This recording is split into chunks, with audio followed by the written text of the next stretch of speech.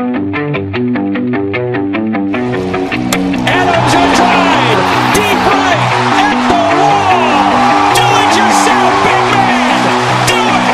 3-run homer. Fly ball, center field. This is caught. It's history.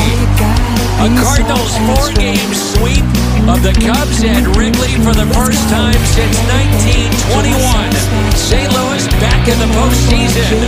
First time since 2015.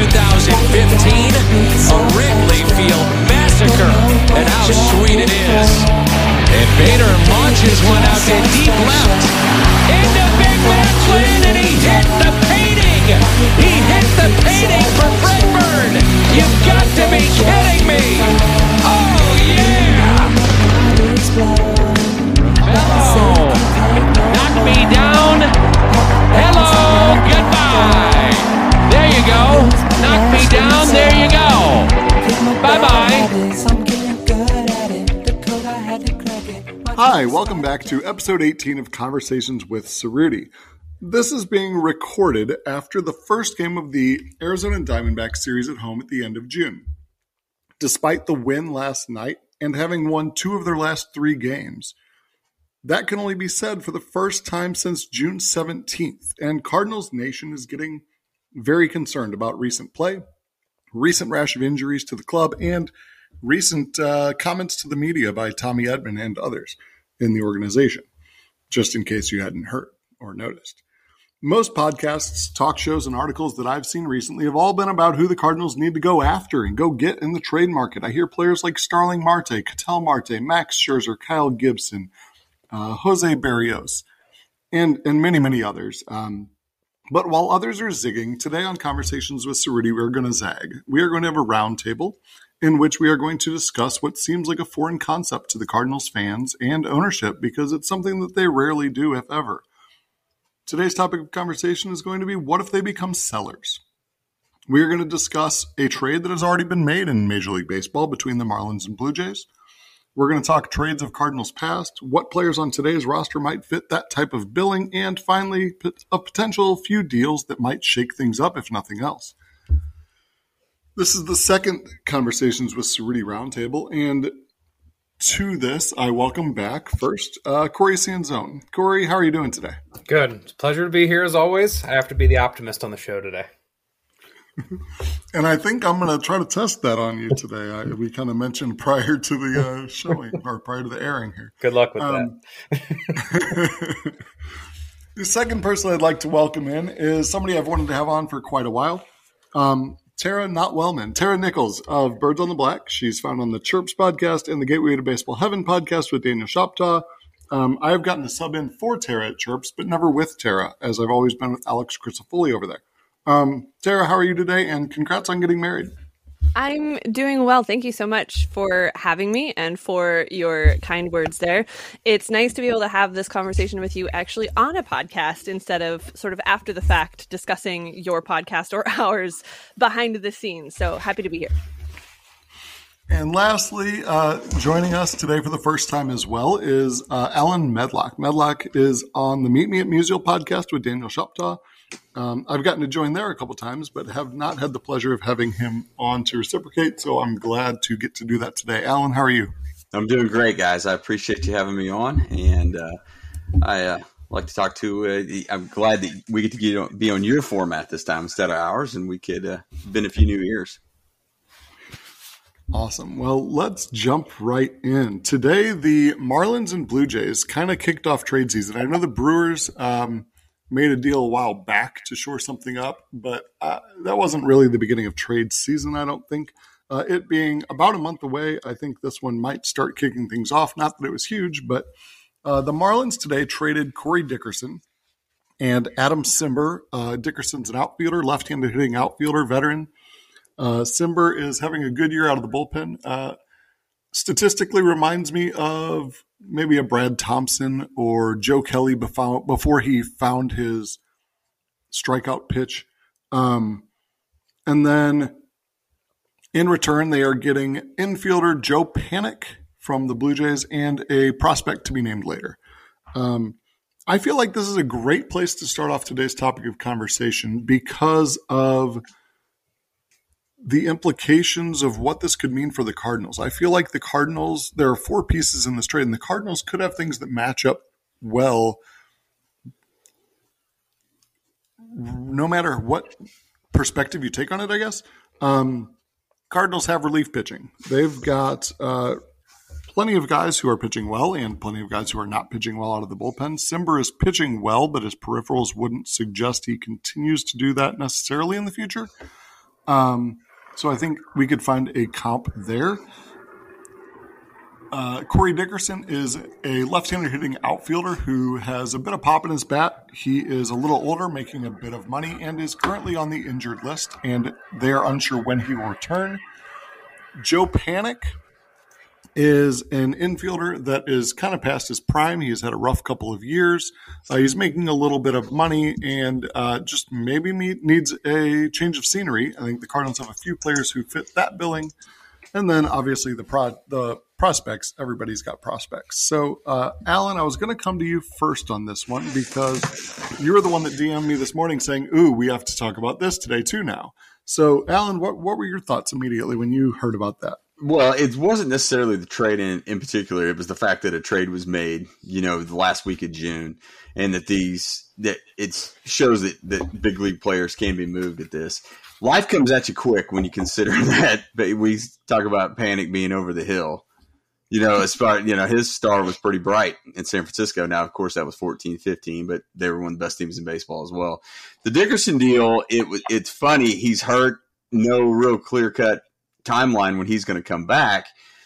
But I thought it aligned well with today because that, although Dickerson didn't hit well last year and hasn't been much better this year, you kind of can throw 20 out the window period to me. I mean, that's just kind of how I feel about that because it was so compressed and you never got out any ruts. But that's one of those bats that it could add certainty to a Cardinals outfield that needs it. I mean, that's what they need. I mean, they've got the growth factor with some of these guys has turned into, okay, now you just got to get somebody that can hit in some certain numbers. So I thought his name being out there today was interesting. I just like to see some sort of big league movement. We'll probably see a lot of big league movement from Florida the rest of the way. But it was exciting to see something today that kind of aligned with what we were going to talk about. Yeah, I thought that was really nice to see too. Dickerson's a guy I had last offseason. I actually stumped for getting him. I was offering up a trade of Carlos Martinez for Dickerson.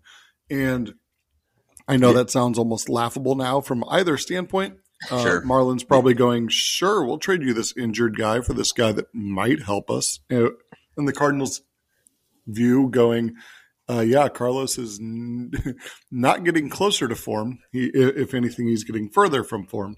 And sure, we'll take a flyer on Dickerson even though he's hurt. So maybe it still does match up as a decent offer. I will say Dickerson did not hit. Oh, go ahead, Corey. I was going to say that's a moot point at this point, though. Yeah. Right. Now, Dickerson is a guy who, despite not hitting well last year overall, he's a lefty that does hit pretty well against right-handed pitching, and he did have a league average OPS plus against right-handers. He was 28 points below league average OPS plus against lefties, though. And so he might be that guy that's kind of that. I mean, at the time, he might have been the guy that would have been like that perfect platoon type for getting either Carlson, who doesn't hit right-handed pitching terribly well, or Bader, who really doesn't hit right-handed pitching well at all, days off during the course of the year. But like Corey said, kind of a moot point at this juncture. But I do like how this kind of slides into what we are going to be discussing. Just trying to make comps of today's Cardinals with trades of past. Tara, as my dog goes nuts, will you chime in here? Yeah, I do think it's an interesting conversation to have, particularly in light of where the Cardinals have been the last couple of weeks, because Look, we've all been on various podcasts or writing on our own platforms or hearing from other people talking about, how do we fix this? How do the Cardinals fix what's going on? And I think in some variation or another, we've all said, well, there's not one move that fixes it. So it is interesting, even if it's really only a thought experiment, to consider what it would look like if they were to kind of take a step back from trying to fix it in terms of this year and fix it moving forward, which may in fact include moving some of those major league pieces. But one thing that I think is interesting, and we'll talk about this in some of your list of players traded in the recent past, is that the Cardinals were able to move a lot of those major league pieces that they did because they traded from a place of excess, right? They traded from a place of really redundancy when you look at what those pieces were on the roster, whether it was outfielders or pitching, in order to try to, a phrase they used a lot was clear the clutter, right? And make room on the major league roster for the pieces that were best going to be, used at the major league level. So when you start looking at the handful of outfielders that have been traded, while it's easy to point to them and go, oh, well, they're playing much better now than they ever did in St. Louis. It's also easy to look at it and say, okay, but there were 5 guys that could have played that same role in St. Louis. So you have to move some of them. I'm not sure, just as sort of a preface for this conversation about the 2021 Cardinals, and I'm curious to know what the rest of you think, I'm not sure the Cardinals have that same redundancy in the organization now that they have had in past years. So being able to move some of those pieces in the same way or in a better, more effective way may not be as easy as we kind of have become used to thinking it is, because they've been able to just go, well, here's some spare parts, not in their talent, but in terms of there's not enough places for them to play on a major league roster. I completely agree. That's a really good point. Where you're going with this. Like, honestly, my thought process, and I always hear like, well, like, let's go out and get this guy. Let's go out and get this guy. It's like, first off, we're in a horrible buyer's position because everybody knows True. how bad we need stuff. And we don't really have that chip to sell at this point either. Like you said before, like it was like, we have all this excess of pitching. We have all this excess of outfielders. We have this excess, so on and so forth. Where is it now? I mean, we're scrounging at grasping at straws to find any pitching or anybody that's productive in the outfield consistently. And what team is like, oh, you want Max Scherzer? Anybody you got, like, and without giving up some, like, we don't have that. We have like 2 maybe of those chips, and the Cardinals aren't trading those guys. So we're in a spot where, I mean, like you said, one move doesn't fix it, but also we don't have the pieces to move regardless. So we're in a catch-22. Yeah, that's the frustrating. It's easy to be frustrated and want something to happen immediately when it's a run like this that honestly we haven't seen in quite a few years of just bad ball, and can't put a winning streak together and stuff like that. But you could see it coming, just how the roster was made up and the fact that there's a gap between the big league level and what they have coming. You have your elites, and then you have a few years after that behind that. So any moves like that are going to be difficult. And honestly, why I kind of like jumping on here is I want to see them make a move that rolls the dice. They're so risk adverse. They won't do that. And it's kind of burn them by some of the outfielders that they have sent out. I want to see one that kind of hurts a little bit, that they're really willing to roll the dice on to improve. I'm not convinced they could do it, but I think that we can make a good point on why they probably should today. So give us an example of not necessarily who we'd be getting back, but what type of deal are you think? Are you thinking more of? I think you mentioned this one on the Meet Me at Musial pod this week, but the Alan Craig and Joe Kelly for John Lackey type deal. Well, that's one of those situations to where that was the last one they've done that was hey, we're going to shake things up on here because things are stale. Well, the 2021 team is stale as can be. And that's what they need, something that's going to shake the room. That was one of those of, hey, Craig has not performed as well as he has. He's an expiring contract. We have an excess of Kelly. You're going to play Oscar Taveras one way or the other, whether we have to ship these guys out. And then we get the sweet deal of bringing in Lackey for free, essentially, for a year. And he was their best pitcher the following year after that trade. You probably won't get as lucky in that, but there maybe needs some faces that are in the clubhouse right now that probably need to head out, not because we don't like them, but something needs to change, because this is not just a pattern of the past of June of 2021. We've seen this pattern for 3 years now, and I feel like there's a wall and a barrier blocking some of these guys at some point. And I know that opens up a whole other avenue of criticism, but I feel like that something needs to be broken free and to show that they're going to go for this or not go for this. I don't think that you're ever going to see a full Cardinal cell rebuild. That's just not who they are. I mean, there's a ton of reasons for that. But I do feel like there's some shakeups that could happen, and maybe you may lose one of these trades, but you got to do something to kind of get things to grease the machine a little bit. Yeah, I don't think that any full rebuild's happening under a DeWitt ownership. At least. No, I completely agree with that. Well, not to mention, there's no world in which they just sent out the amount of prospects they did over for Goldie and Arenado, and then suddenly they're like, let's move these other guys to dismantle. You're going to see Arenado walk and Goldie just be like left on an island on its own. That's never going to happen. Exactly. Yeah, no, completely agree. And that's led to some of the problem that they're in now, because they have none of those mid-level, you're looking at, Liberatore, Thompson, Gorman, to Walker in that group. Well, in between, you don't have anything more than your modern production players, which they have plenty of those right now. We're in a nice little gap here of at least a year or two of really very little help coming up. Exactly. And that's the thing that frustrates me the most about the we're not going to blow up the future. Well, what is the future? 3 years? Goldschmidt's going to be 35 or gone. So that's kind of my issue with some of the stagnant movement right now. Now I understand that there's so many things behind the scenes that we just don't know. And there's not a whole heck of a lot of moves being made, period. And there's the lingering crowd that there may not be baseball next year, and I know all those things factor into it. It's an odd time because you just kind of feel like your hands are tied. Oh, we're between a rock and a hard place. There's no doubt about it. I want to throw this out there. Just because I'm curious what other opinions are about this. I have thought often in the last couple of years that there's sort of this organizational philosophy that may be a little out of date in terms of how to build a competitive team in the world of baseball right now.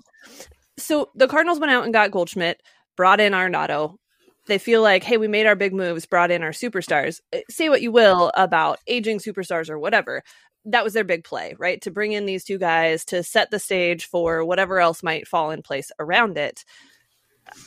I'm wondering if there's a disconnect between that attempt to kind of do the new school thing of bringing in the superstars and the older John Mozeliak ways of homegrown talent that doesn't actually work, but he's trying to force it to work so that they don't have to at some point totally dismantle a team and then build back up from nothing, because that's what we see these successful teams doing, unless you have the money like LA or New York to just buy it all whenever you feel like it. But is it fair to say that there seems to be a disconnect between the idea behind Paul Goldschmidt and Nolan Arenado and the reality of not sort of backfilling that with enough talent to make the team competitive around them? Well, I mean, I think there's a bit of both, but also I don't think any one of us, the four of us, when we went into this beginning of the season, would think we were in the spot we're supposed to be. The stars, the middle range guys, everybody pretty much across the board, not named Adam Wainwright, has underperformed. Right. It's been disappointing from top to bottom. So sure, it's hard to say. Like, I would say there is a little bit of a disconnect, and but there's also that gap in talent right now. We traded off guys that have blossomed elsewhere. Now, granted, I take all of that with caveats and grains of salt, because 1 year or 3 months does not make a career. But at the same time, some of those guys, my God, could we use them right now? And it's one of those cases that that didn't work out. We got burnt by that one. But at the same time, they're like, oh my God, we lost, a Rosarena. Well, Liberatore might be the guy that we need in this sense, and exactly at this point. So take it kind of, everything has to play out a lot longer before it's this isn't, or this worked or this didn't. But I do understand and agree with you, Tara, that we're conflicting mentalities right now. Yeah.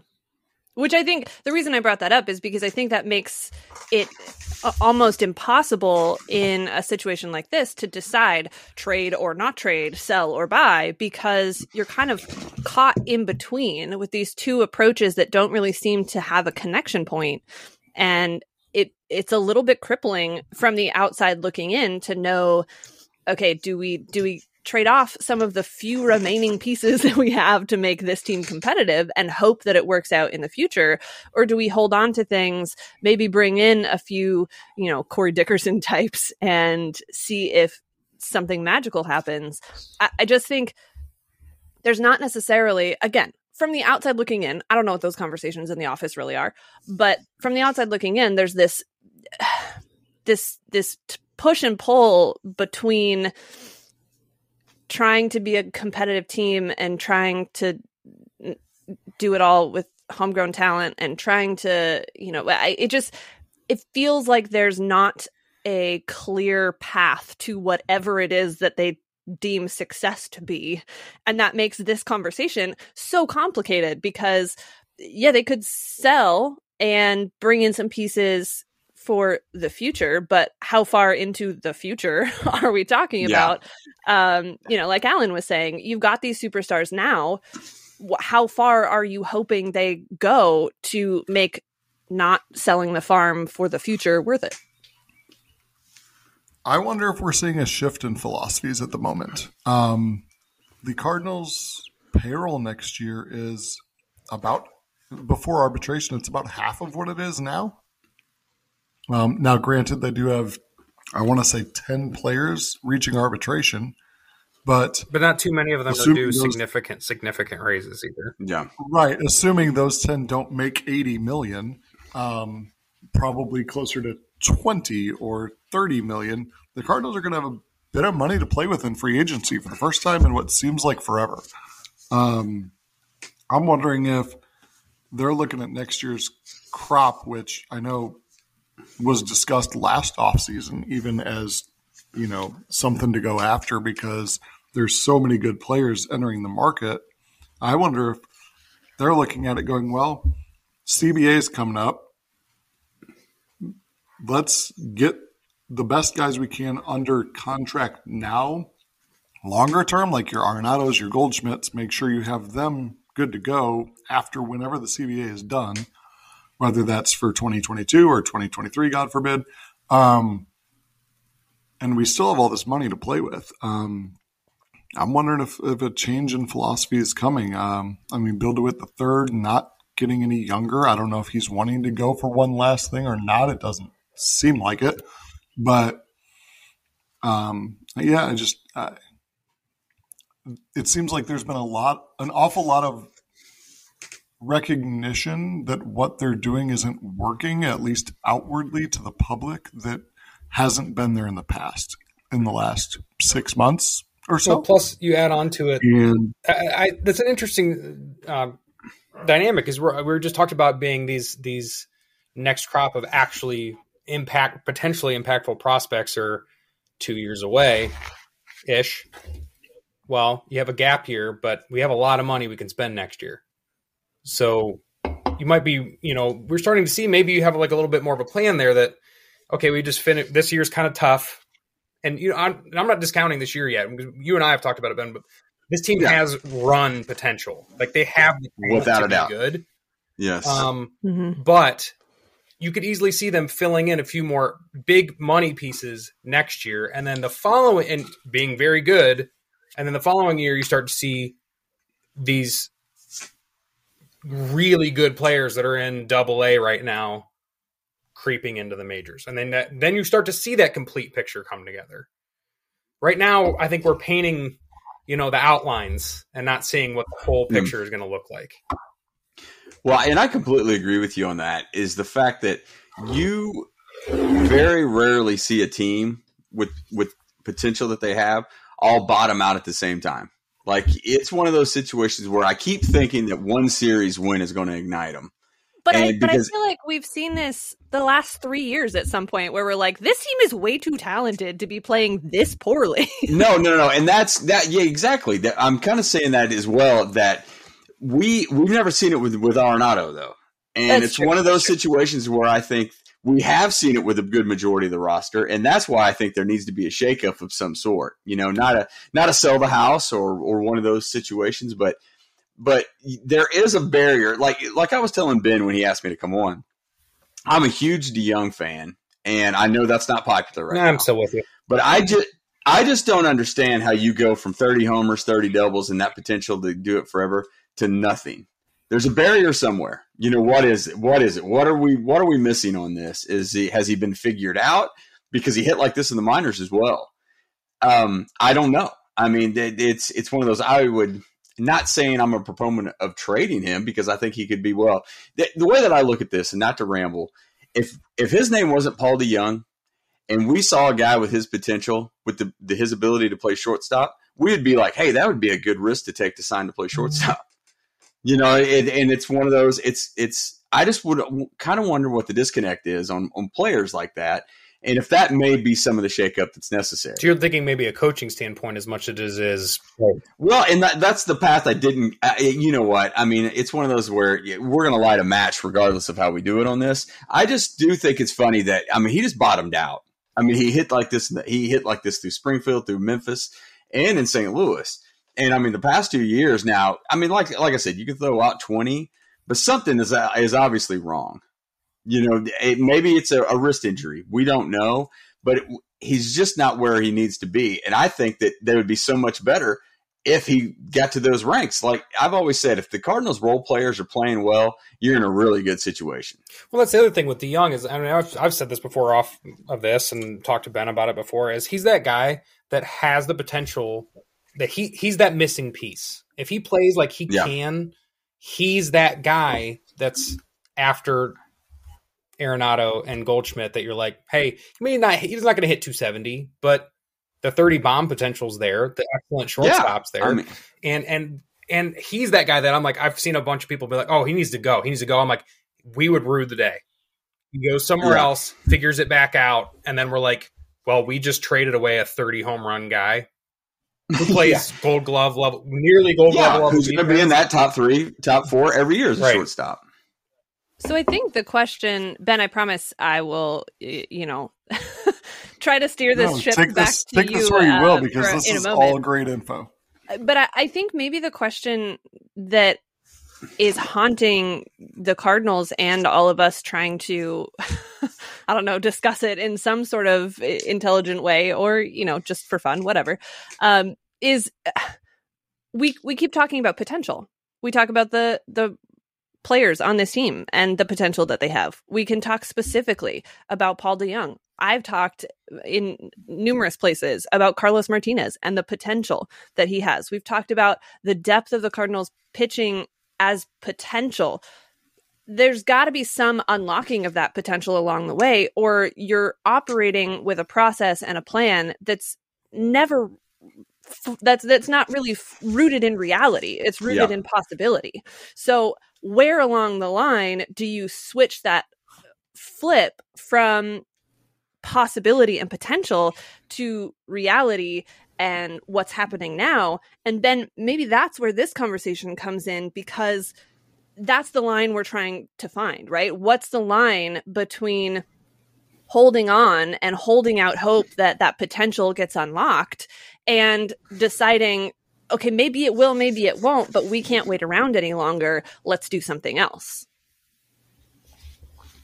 So let's use that as a jumping point. We've kind of discussed the lingering strategies of the past for the St. Louis Cardinals and John Mozeliak, combined with potential future leanings, and we're unsure of which way they're going because we're not sure that they're sure which way they're going with the looming CBA. In the past, the Cardinals in the last few years have made 3 plays for what I would call like superstar potential impact. They've gone out and last offseason gave Austin Gomber, Eli Montero, Tony Losi and Mateo Gil for Nolan Arenado. 3 off seasons ago now, they sent Carson Kelly, Luke Weaver, Andy Young, and a comp pick to Arizona for Goldschmidt. 4 years ago now, they sent Zach Gallen, Sandy Alcantara, Daniel Castano, and Mag Sierra to the Fish for Marcell Ozuna.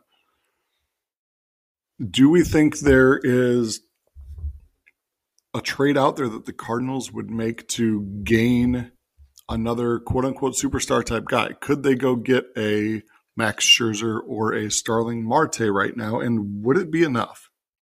And this could be simple answers, I'm guessing, on this one. No. I think, could they? Probably. Will they? No. And the answer to the last question, would it be enough, I think would still be no, because I truly believe there's a process problem somewhere in the mix here, whether it's on the hitting side or the pitching side. And one addition, even of superstar caliber, probably isn't going to change. Honestly, superstar doesn't do the job. They need multiple, like, they need the middle players. Like, they need the role players to do the role job. They have the superstars. All right. So let's talk more about role then. In the past, we have seen some trades that I lumped in as major league for major league talent. We have seen them give up Grichuk, Randall Grichuk, for Dominic Leone and a minor leaguer. We've seen them give up Tommy Pham for, and this one might be more of a majors for minors because Genesis Cabrera was on the cusp at the time. Justin Williams had played in one major league game, and Roel Ramirez. We have seen them give up Luke Voigt, who didn't have a home here, for Chasen Shreve, who was in the majors, and Giovanni Gallegos, who was on the cusp. We have seen them give up Jaime Garcia for John Gant and others, Marco Gonzalez for Tyler O'Neill, who that should have gone in the prospect at the time, John Jay for Jed Jerko and Cash. And then I wasn't sure whether to put this one in majors for majors or superstar, but they went out and got Jason Hayward for Shelby Miller. They got Jason Hayward and Jordan Walden for Shelby Miller and another prospect, Terrell Jenkins. Out of those trades, I really think like the Grichuk Pham Voigt deals are probably more what we'd be looking at, but I think it would be like the Grichuk and Voigt deals would be selling low on like a DeYoung or a Bader, something like that. Whereas the Pham deal, I don't think Edman is disgruntled as a Cardinal like Pham was, but with his comments, I could see him getting sent out potentially because of that. What do you guys think about those type deals we're looking at then? You could probably sell this as a, if you were to honestly look at trading Edman, you could go after the team that loses out on Adam Frazier and probably get some interest. But that would be the type of move that you would need to make. I mean, I feel like you have to supplement the big league roster with the role players like we were talking about if you're going to replace one out. The Pham deal felt like a sell to me, but I don't know if I wouldn't have made that again for Cabrera's potential. I know. Let me put it to you this way. Tara made a great point on this. Bernie Williams is going to, he was on Hall of Fame ballot with no potential, and Gerald Williams was DFA'd with a lot of it. One of those type of situations. So I know exactly where you're coming from, and not to get too far off on that, but yeah, that's kind of how I would feel that you could probably find a market for Edman after the Frazier deal gets made. I think there would certainly be a market for Edman. I think if you're trading Edman because he said the coaching is bad, I didn't. Bigger issues. No, I completely understand, and that's not why I picked Edman. I feel like in Edman, Bader, DeYoung, those are some of the names that are your moderate production guys that you're going to have to look at moving to improve. So that's kind of why I said that. Well, out of those three, I honestly think Edman may be the guy that you get the most immediate return for, and maybe I'm wrong because we just talked about the potential of Paul DeYoung. I don't think Bader has a lot going for him right now in terms of significant major league trade value because we haven't really seen him this season, and the last time we saw him he was struggling. DeYoung has struggled the last couple of years. I think Edman is the one out of those three guys that you could call somebody up and say, hey, look, this guy is going to make you better. And, we don't know how much better because he's still pretty early on in his career as a major leaguer as it is, but he's going to make you better. Let's find a way to make us better. He also has value. But my point is, yeah, he has value. So out of those three, that's the best, if you want to talk trade chips, that seems to be the best one for right now. But my comment in response was simply not necessarily to you, Alan, but just in general. No, I get it. They're trading him because he called out sort of very subtly, and because he was asked directly, some of the preparation that's happening that has now turned into this whole other side story, which I think is fascinating, by the way. But that's not the reason you trade Tommy Edman. No. And exactly. I wanted to delineate the fact that I do think that was part of Fam's movement, and not what I think Edman's movement would be a cause. I mean, Fam was kind of showing guys up on the field, like that was gonna get shipped out no matter what. Like, sure. Tommy Pham wanted the Cardinals to be a different personality than the Cardinals were ever going to be. And I think, comments or not, I think there was going to be a disconnect between how Tommy Pham wanted to play baseball and how he expected the people around him to play baseball and what the Cardinals as an organization were trying to accomplish. So while I still think, I don't know that I love that reasoning for sending off a guy that could have been a significant benefit on the offensive side. Yes, they did get Cabrera out of it. But it is a bit different than the Tommy Edman situation. Yeah, I mean, Pham was I think he's the last Cardinal to be a 3-4-5 guy, right? 300, 400, 500, triple slash line. Okay, so let's talk about a Tommy Edman trade. I talked to Matt Germain on Twitter. He is a guy that follows the Rays very closely. I feel like he knows a lot about their farm system, a lot about their current club. So I talked to him yesterday about potentially working out a deal. And while he fell short of saying that this deal is something that he would do if he was the Rays GM, he did say that this is something that the Rays would probably have to at least consider. When I asked him what the Rays need the most, he said, we need somebody who can just flat out mash left-handed pitching. And Tommy Edman can hit left-handed pitching. If there's something Tommy Edman can do, it is, as a right-handed bat, crush it. And he could fill in lots of places for the Rays. He can play, as we've seen in St. Louis, he can play 3 infield spots and 3 outfield spots. And so he could crush lefties anywhere in the order, basically. The Tampa Bay Rays have a 23-year-old outfielder in AAA named Josh Lowe. He's a center fielder and third baseman, it says. He bats left-handed, throws right. The Cardinals need a left-handed outfielder that can hit against right-handed pitching. He is currently hitting .296 with a .360 on base and a .560 slug in AAA in Durham. And then they have a AAA pitcher named Joe Ryan, who's 25, who is starting. He's got 7 starts, 8 games pitched, about 5 innings a start. He's got a whip under 0.9. He has some control. He's only got 8 walks and 2 hit by pitch in those 35 2/3 innings, which is something that the Cardinals everywhere in their organization have struggled with. And he struck out 45 in those 35 2/3 innings. I think Joe Ryan was the real sticking point here for Matt, but I don't know what else the Cardinals would have to add to this deal to do it, but do you think that would be a shakeup that would be worth it? I'm in for any pitcher that can throw strikes at this point. Yeah, not walking in runs would be a really welcome turn of events at this point. And that would fit into the sale category, correct? I mean, if you're going to get... Yeah. If you're looking for the true minor league, are we? That may be a time for a different show. Are we willing? Are you not expecting any big league movement back for any trade that they get right now? I don't know if I'm willing to give up right in that situation because I think they can make a run. Well, these guys are both guys that are at AAA. They are guys who are at AAA for the first time this year, and so not a lot of upper minors experience. Yeah. But they're both guys that are excelling at AAA, and so I don't know if they could play now, That's that you're going back into that potential risk aspect that we were just talking about. Like, there's the potential they could be great.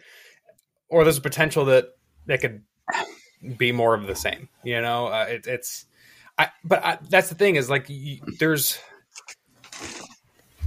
we've lost the devil magic a little bit. Like, I don't know who put that hoodoo out there, but they need to do it again. And because we've lost that, like, man, we get this guy, who the hell is this person? And they're hitting everything, or they're striking everybody out. Like, it's Tommy Edman in 2019. No. It's been a weird couple of years where we haven't had that guy that's just like, all right, here it is. Like, no namer that is an all-star. I mean, that was Matt Carpenter for years. That, like, nobody outside of, they're like, who? But he led the league with 55 doubles one year and blah, blah, blah. I mean, we can go on for that forever. It's just obviously it's going to be Lars Nootbaar. It's the first name that popped in my head. I was like, it feels like they're trying something. I know. Like that I want him to be, because honestly, he has the best name in all of baseball. Yeah. Yeah. If Lars Nootbaar came up in 2012, he'd have 7 homers already. Yes, that's true. He's a few years late for the Devil Magic. Jeremy Hazelbaker took it all with him to Arizona. But like that's the thing is, like, that is, I mean, weirdly to say, that is the piece, quote unquote, that we're missing. We're missing that guy that reaches a little bit or steps above his role. That's really interesting to me, because I've been trying to figure out how to kind of tie in one thought to the other, not just in this conversation, but in general. When Harrison Bader made his major league debut, took everyone by surprise. Everyone went, whoa, this kid can really play. He can hit better than we thought he could. And all of a sudden, after half a season, the Cardinals made him the face of the organization. We've seen that a number of times in the last few years, and this isn't necessarily a knock on any one individual player, but the Cardinals have perhaps been so desperate for a new face of the organization that anyone that comes up and plays well for a minute is automatically that guy, right? I'm wondering if some of these players, whether it was, and I know we just talked about Paul DeJong hit 30 home runs one year, but 1 year, right? So the very, very short window of that. Well, he had 24 the year before or something like are that. Some of the guys, yeah, that's true. And DeJong's not really a great example, but point being, are some of these guys that the Cardinals have tried to make be core pieces really more of maybe a better version of the Jeremy Hazelbaker thing, but really the guys that come up and are really successful for a little bit, but not necessarily that don't necessarily have the longevity of a core piece of the organization?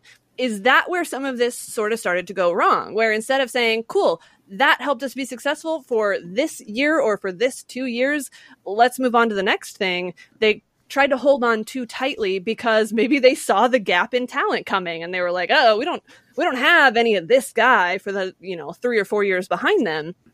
Should we try to squeeze a little bit more out of this talent and make it a little bit better and set the expectations a little bit higher instead of allowing the Cardinals thing to happen, and every time you go to a new city, there's a new face, and the opposing fans are like, wait, when did this kid get here? Honestly, that's a funny way to, honestly, interesting way to look at it. So we've done this however many years. I mean, Hazelbaker, Brandon Moss comes over on a trade is awesome for 1 year. Yeah. We find a way to do this with players, but I think it kind of is a little bit to your point that we had a couple year, I want to say maybe a year or two lull where we didn't have that guy. And then Bader comes out and you boom, like you said, face of the franchise. But I wonder if they're almost in a little ways taking a step back from that right now, because you have a guy that I would say would be pretty marketable from a marketing standpoint in Carlson, but you have Goldschmidt and Arenado, and that's pretty much all media wise they talk about. And I wonder if that's a little bit of they realized, oh man, we're kind of the second somebody comes up, putting a lot on these kids. And he's just kind of not that he's blowing the world up by any means, but he's having what I would say is a pretty darn good rookie year, especially for a 21-year-old.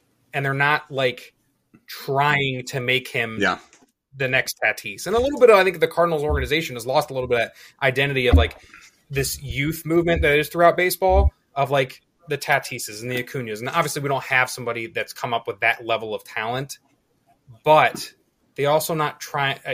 They tried to make guys into that level of, I don't know, for lack of a better term, fame, Instagram fame, out of Bader and to some extent O'Neal and others, and they just don't have the talent to hang in that same ballpark as like an Acuna or a Tatis. Yeah.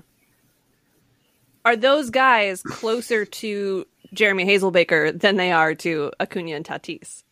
Not necessarily like, I mean, absolutely. Yeah. Right? Yeah. Okay. So, I think that's where I'm trying to, in my own head, make this connection between.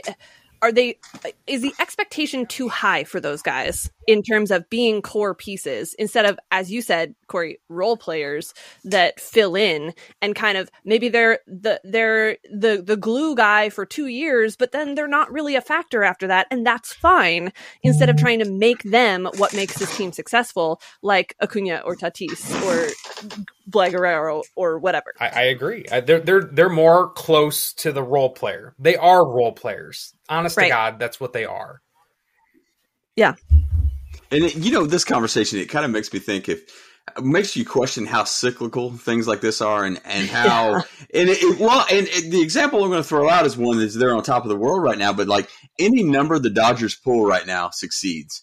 Like they have, I'm like, Gavin Lux would probably be the third best player. There's no maybe about it. He would probably be the third, if not maybe the second best player on the Cardinals. And he doesn't see the field unless there's an injury. They're that loaded.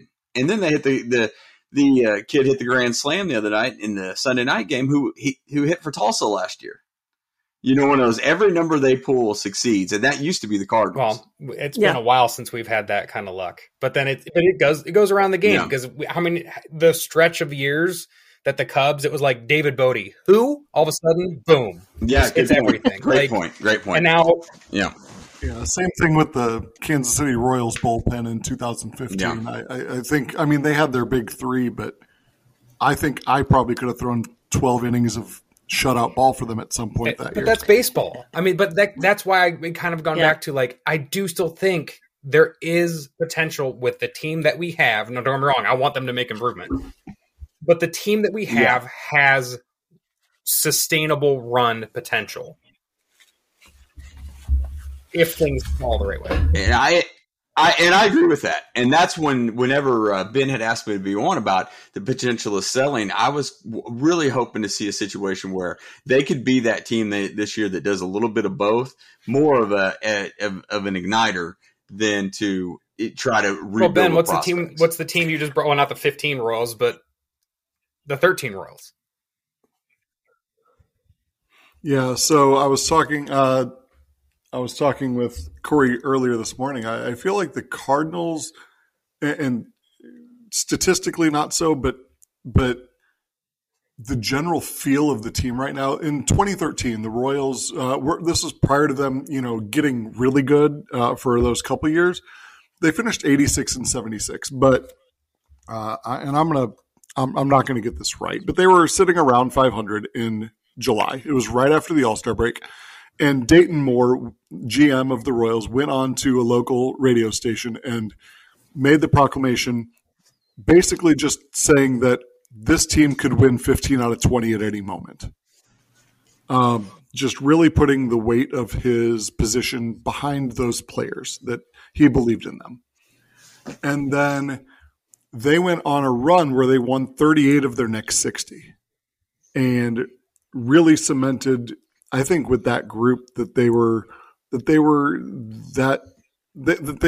that this young group coming up could just learn to play together. They could do well. And then 2014, they go to the World Series against Bumgarner's gauntlet and lose. And then 2015, they go win it all.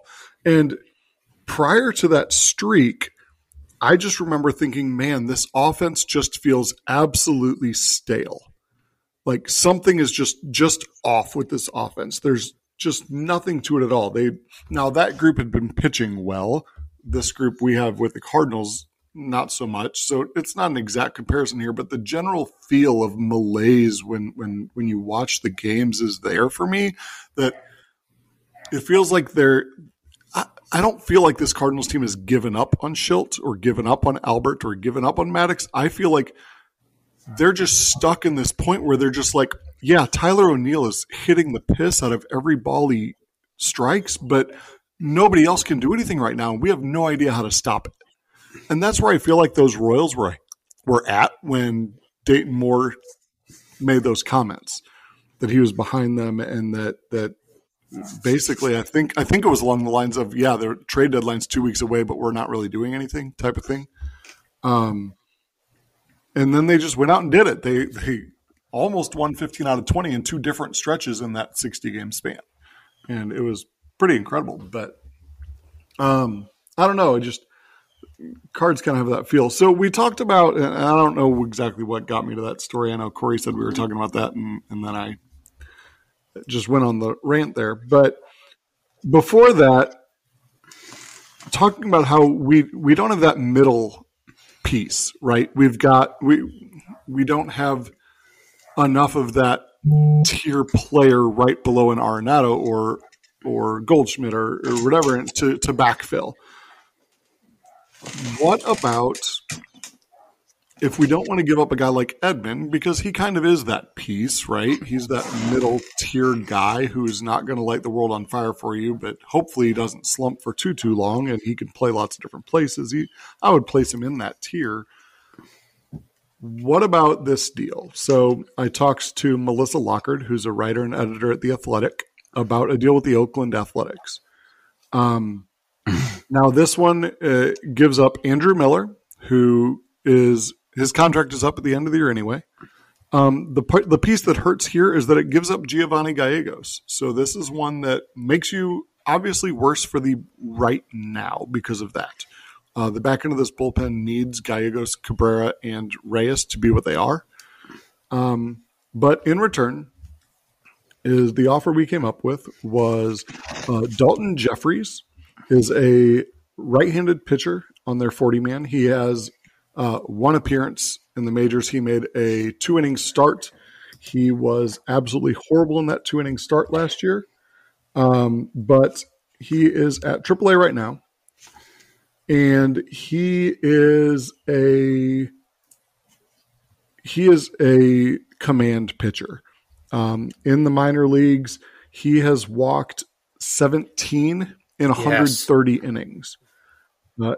In college, he walked only 46 in 221 and a third innings. If you include, he walked 2 in his 2 innings in the majors. He gave up 5 hits, 5 runs. It was a miserable one start, right? But this is a guy who is a starting pitcher. He, in the minors this year, he has not averaged 5 an inning. He really hasn't pitched all that well in the minors, but he still has great command. Now he is pitching in Las Vegas. Las Vegas is a hitter's haven. Getting him out of hitting nightmare. I actually know a former Dodgers farmhand who played in that old PCL West, and that's kind of when his career fell apart. He ended up kind of losing it at AAA because he just mentally couldn't get over that hump of a 4.5 ERA is really, really good, and kind of lost it from there. He's told me about that. And so getting him out of that environment, and he's only 30 2/3 innings into his time in that environment, getting him out of that environment might be a huge boost to him. He's a guy who in the past has struck out a bunch. He's got 143 strikeouts in 130 innings at the major league level, but only 22 of those in 30 innings this year. That's one of 3 pieces that Melissa Lockard and I talked about trading for Giovanni Gallegos and Andrew Miller. Second piece is Cody Thomas. He's another left-handed hitting outfielder. You can kind of see what I was going for with all this. He is a former Dodgers draft pick in the 13th round. He is in AAA right now. He just joined the Oakland from the Dodgers in either 2019 or 2020. I'm unsure which. But he is absolutely crushing the ball right now as well. He's got a 280 average, 340 on base, 660 slugging for a 1,000 OPS. He's got 25 extra base hits in 38 games out in Las Vegas. Granted, it's a nightmarish pitching environment, but 25 extra base hits in 38 games is still 25 extra base hits in 38 games in my mind. And then The third piece we settled on was Brady Feigl. He's from Chesterfield, Missouri, which is why I knew his name. Went to the same high school as Max Scherzer. He is a right-handed pitcher who is lower in the minors. So he's a double-A guy this year for them. He was at high A prior to the pandemic. And he's a big strikeout, but he's a command guy as well. He went to Mississippi State. University of Mississippi. And he was a kind of a command guy there too. His senior year, he started striking out a bunch more people. And so it'd be interesting I think an interesting deal giving you a pitcher that could give you some innings where he throws strikes at the major league level this year. Could give you a big left-handed bat off the bench that could potentially be that at least. And it could give you a starting pitcher in the minors for the future at a level where the Cardinals don't have a lot of that. And so maybe that donut hole of prospects could get filled. But obviously losing Gallegos for the next few years hurts really badly. So what are y'all thoughts on that trade? I'd straight up trade for Cody Thomas right now. He destroyed the Texas League. It was, in 19. He was one of Tulsa's best players, and I would be like, that's the only name that you had to tell me that I'd have been like, done. And I'm an Andrew Miller guy, just mainly due to, Francona will throw any arm. If you trade for or sign a guy that played for Francona, you've got them on the down slope of their career because they're going to throw a ton of innings. But all you had to do is tell me Cody Thomas, and I'd have been all over that. Well, I would love to just add to that, but as I told you all before we started recording, my ability to keep track of just the Cardinals this year has been limited by a variety of things. So beyond the Cardinals, certainly not my most informed season of all time. So I'm just going to take your word for it and say, sure. Yeah. Thomas played at OU. He played at OU. He played at Oklahoma anyway. And he was actually traded. I can't find the transaction history, but he was traded to Oakland for another Oklahoma player who was actually a backup quarterback, one of those situations. So that was a pretty big name around here, but I didn't even need to know all of that, to see that he can play. He was that, first of all, those Drillers teams were really good, and they still are just due to how much talent the Dodgers have. But yeah, he could play. He would be an immediate impact. Well, and that's the kind of thing that's the kind of thing in terms of this sort of trade, right? Where you look at it for this season, what is working for the Cardinals, and go, ooh, without Gallegos, I don't know how the one thing that has been okay continues to be okay. But that's what we're talking about, right?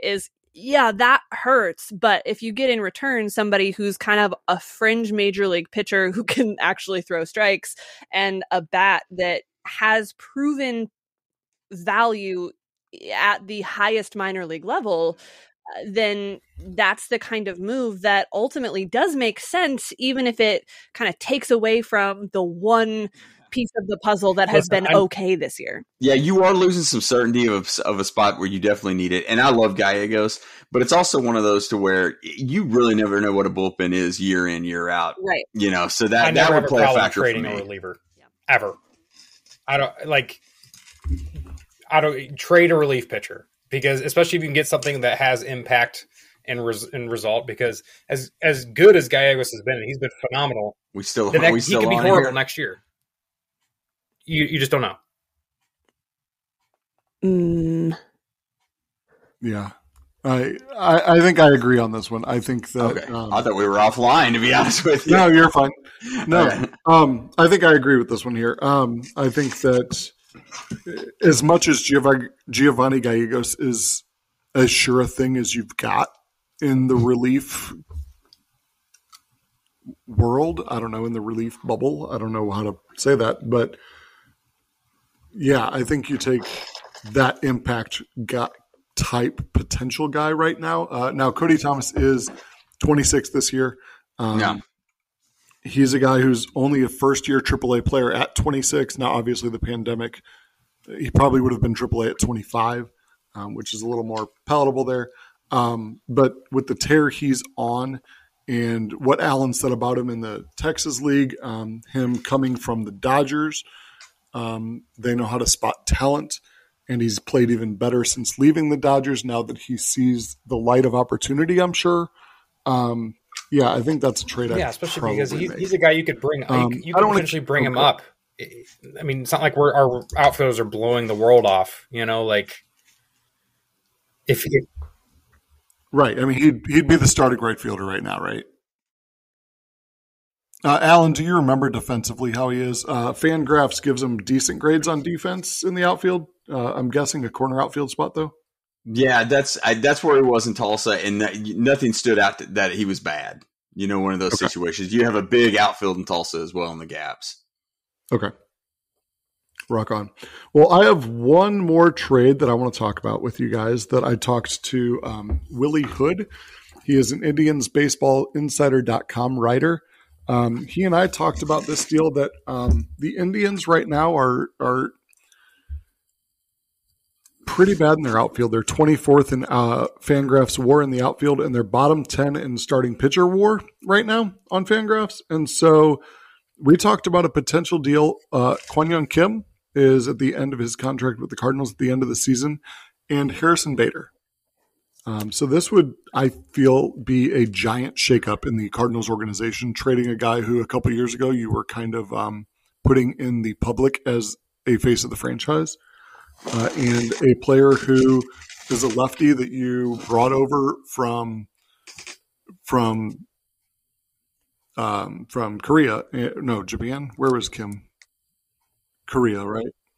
Brought over from Korea, and these two are guys that I feel like the organization is really high on, and so I feel like it would be tough to get that value back that they see in these guys. But I went ahead and tried to do so anyway with Willie Hood. He was willing to part with 4 players for those two. The first is a AAA outfielder who has seen time at the major league level both last year and this year, but only 22 plate appearances, named Daniel Johnson. He's a left-handed bat who has had absolutely zero success in those 22 plate appearances at the major league level. But he is 25, and at AAA, he's got a 224 on base, 224 average, 302 on base, 453 slugging. Not great there. In 2019, he was quite good, though. At double and AAA, he combined for a 290, 360, 500 line, basically. He had 34 doubles, 7 triples, 19 homers, and 12 steals in 123 games. Even with his rougher line this year, he still has 20 extra base hits and 3 steals in 43 games. So that's one piece. The second piece is a AAA Major League right-handed pitcher, Giancarlos Mejia, but he goes by JC Mejia. He's a right-handed arm. He has thrown 23 2/3 innings this year. He has actually started 5 games and pitched in 8. He's got a 1.18 whip at the major league level. He's got a 3.14 strikeout to walk ratio, an ERA not quite as good as league average, but a FIP better than league average.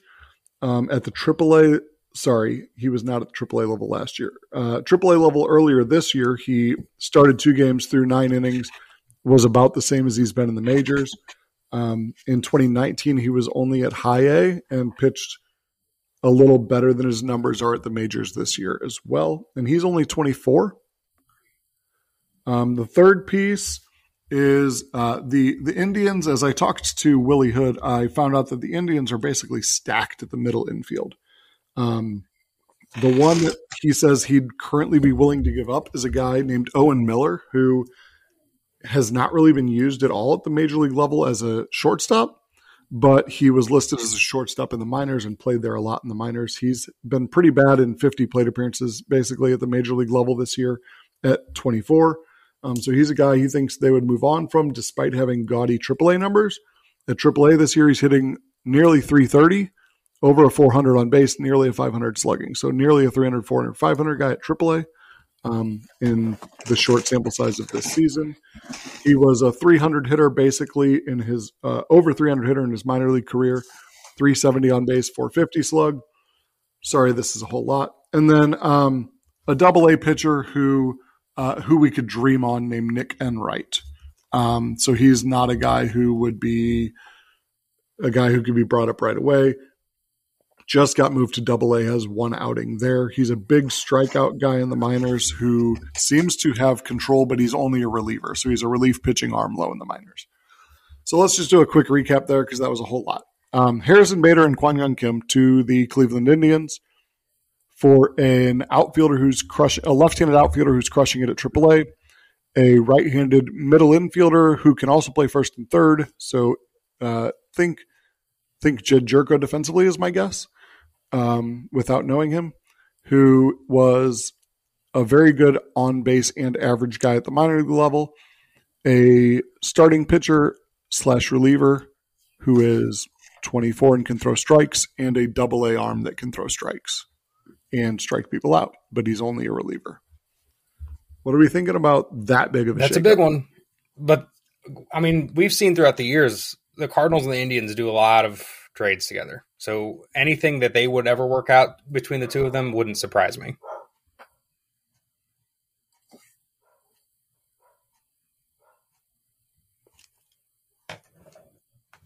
Alan or Tara? Is that too big of a shakeup for either of you?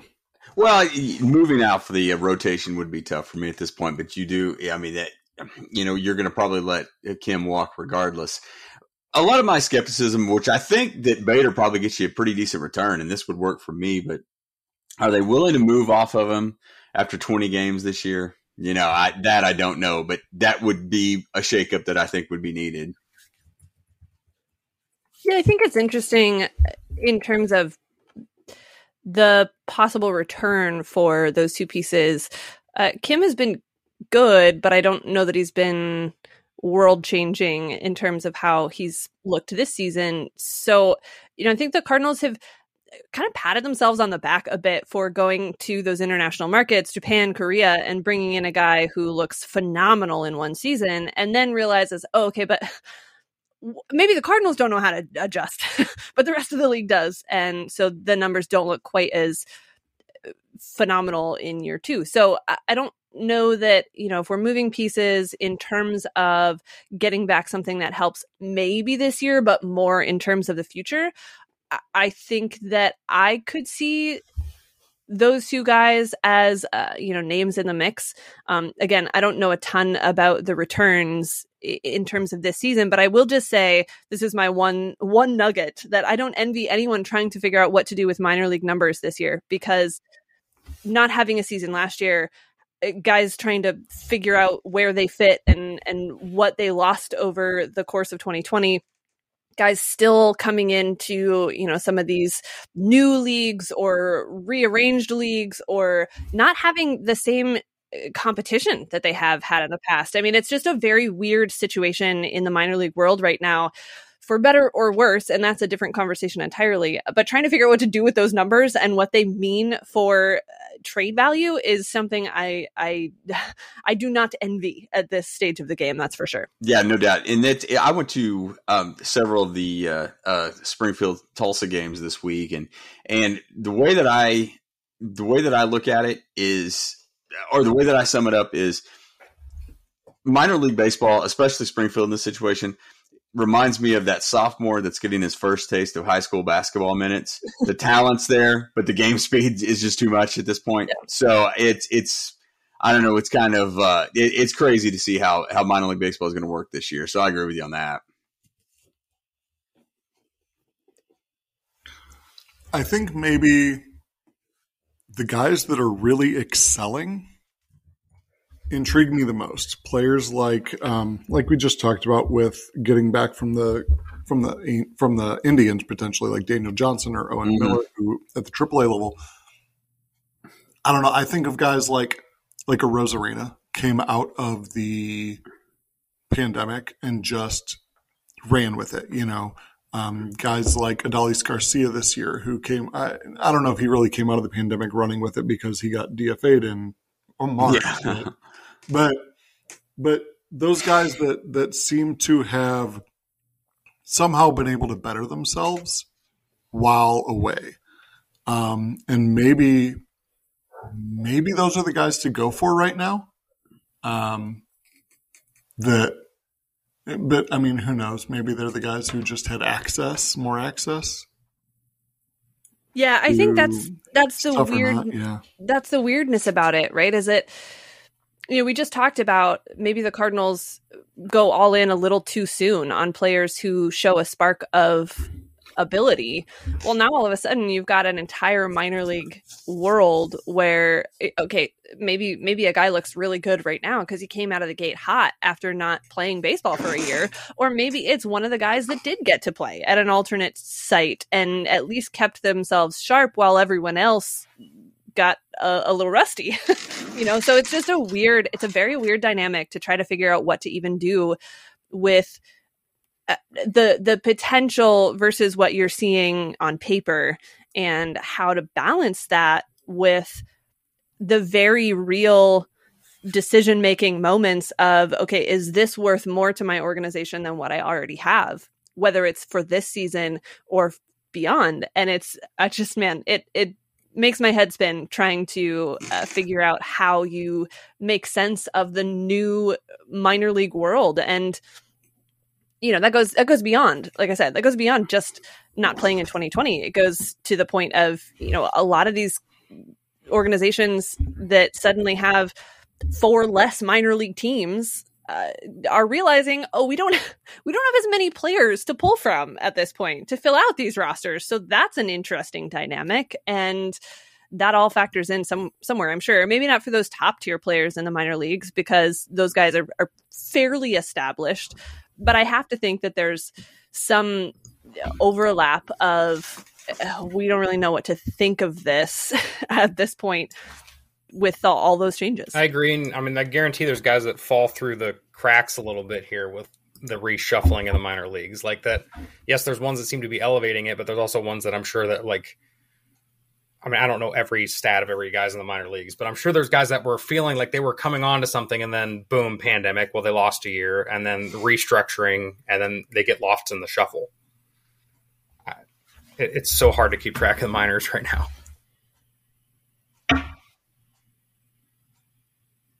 Alan, anything else you wanted to add? I know we're pushing that time limit that I told you guys I would try to keep us to. So any last kind of thoughts there before I wrap it up? No, I think that we've covered a lot of ground today. This buy, the sell, and minor league baseball, that's a lot, and that's been a lot of fun. Yeah, I think this I never know when I start, recording a podcast which way it's going to turn, and I think this one took a surprising turn for the better, that we didn't just talk potential deals. We talked about how difficult it's going to be to go about making those deals, not as a way to let John Mozeliak and Michael Gersh off the hook, but as a way to just talk to fans and help them see that these deals are so difficult to pull off, and to even evaluate in general. And that's obviously not having as much knowledge as people within the game have, with their scouting and statistical data and everything they get. But yeah, it's going to be an interesting few weeks here. Trade deadline. How about draft coming up in 2 weeks, and then trade deadline coming up in about 4 to 5 weeks. It'll be interesting to see which way the Cardinals go. Hopefully before then, with this 2 wins in the last 3 days and 2 more games against the Arizona Diamondbacks, hopefully the Cardinals start to find their mojo again, where 99% of everything going on is not. I'm not ready wrong. to give up yet. And that is. I don't think I am either. So let's hope that the optimism from last night's late heroics shine through, and the Cardinals start to turn the corner. Thank you all again for joining me. It was a pleasure to have all 3 of you on. I can't wait to have you back. I'm always happy to Appreciate talk some it. baseball. Yep. Thanks, Ben. All right. Well, I'm going to leave it with Go Cardinals. Have a good week, everybody.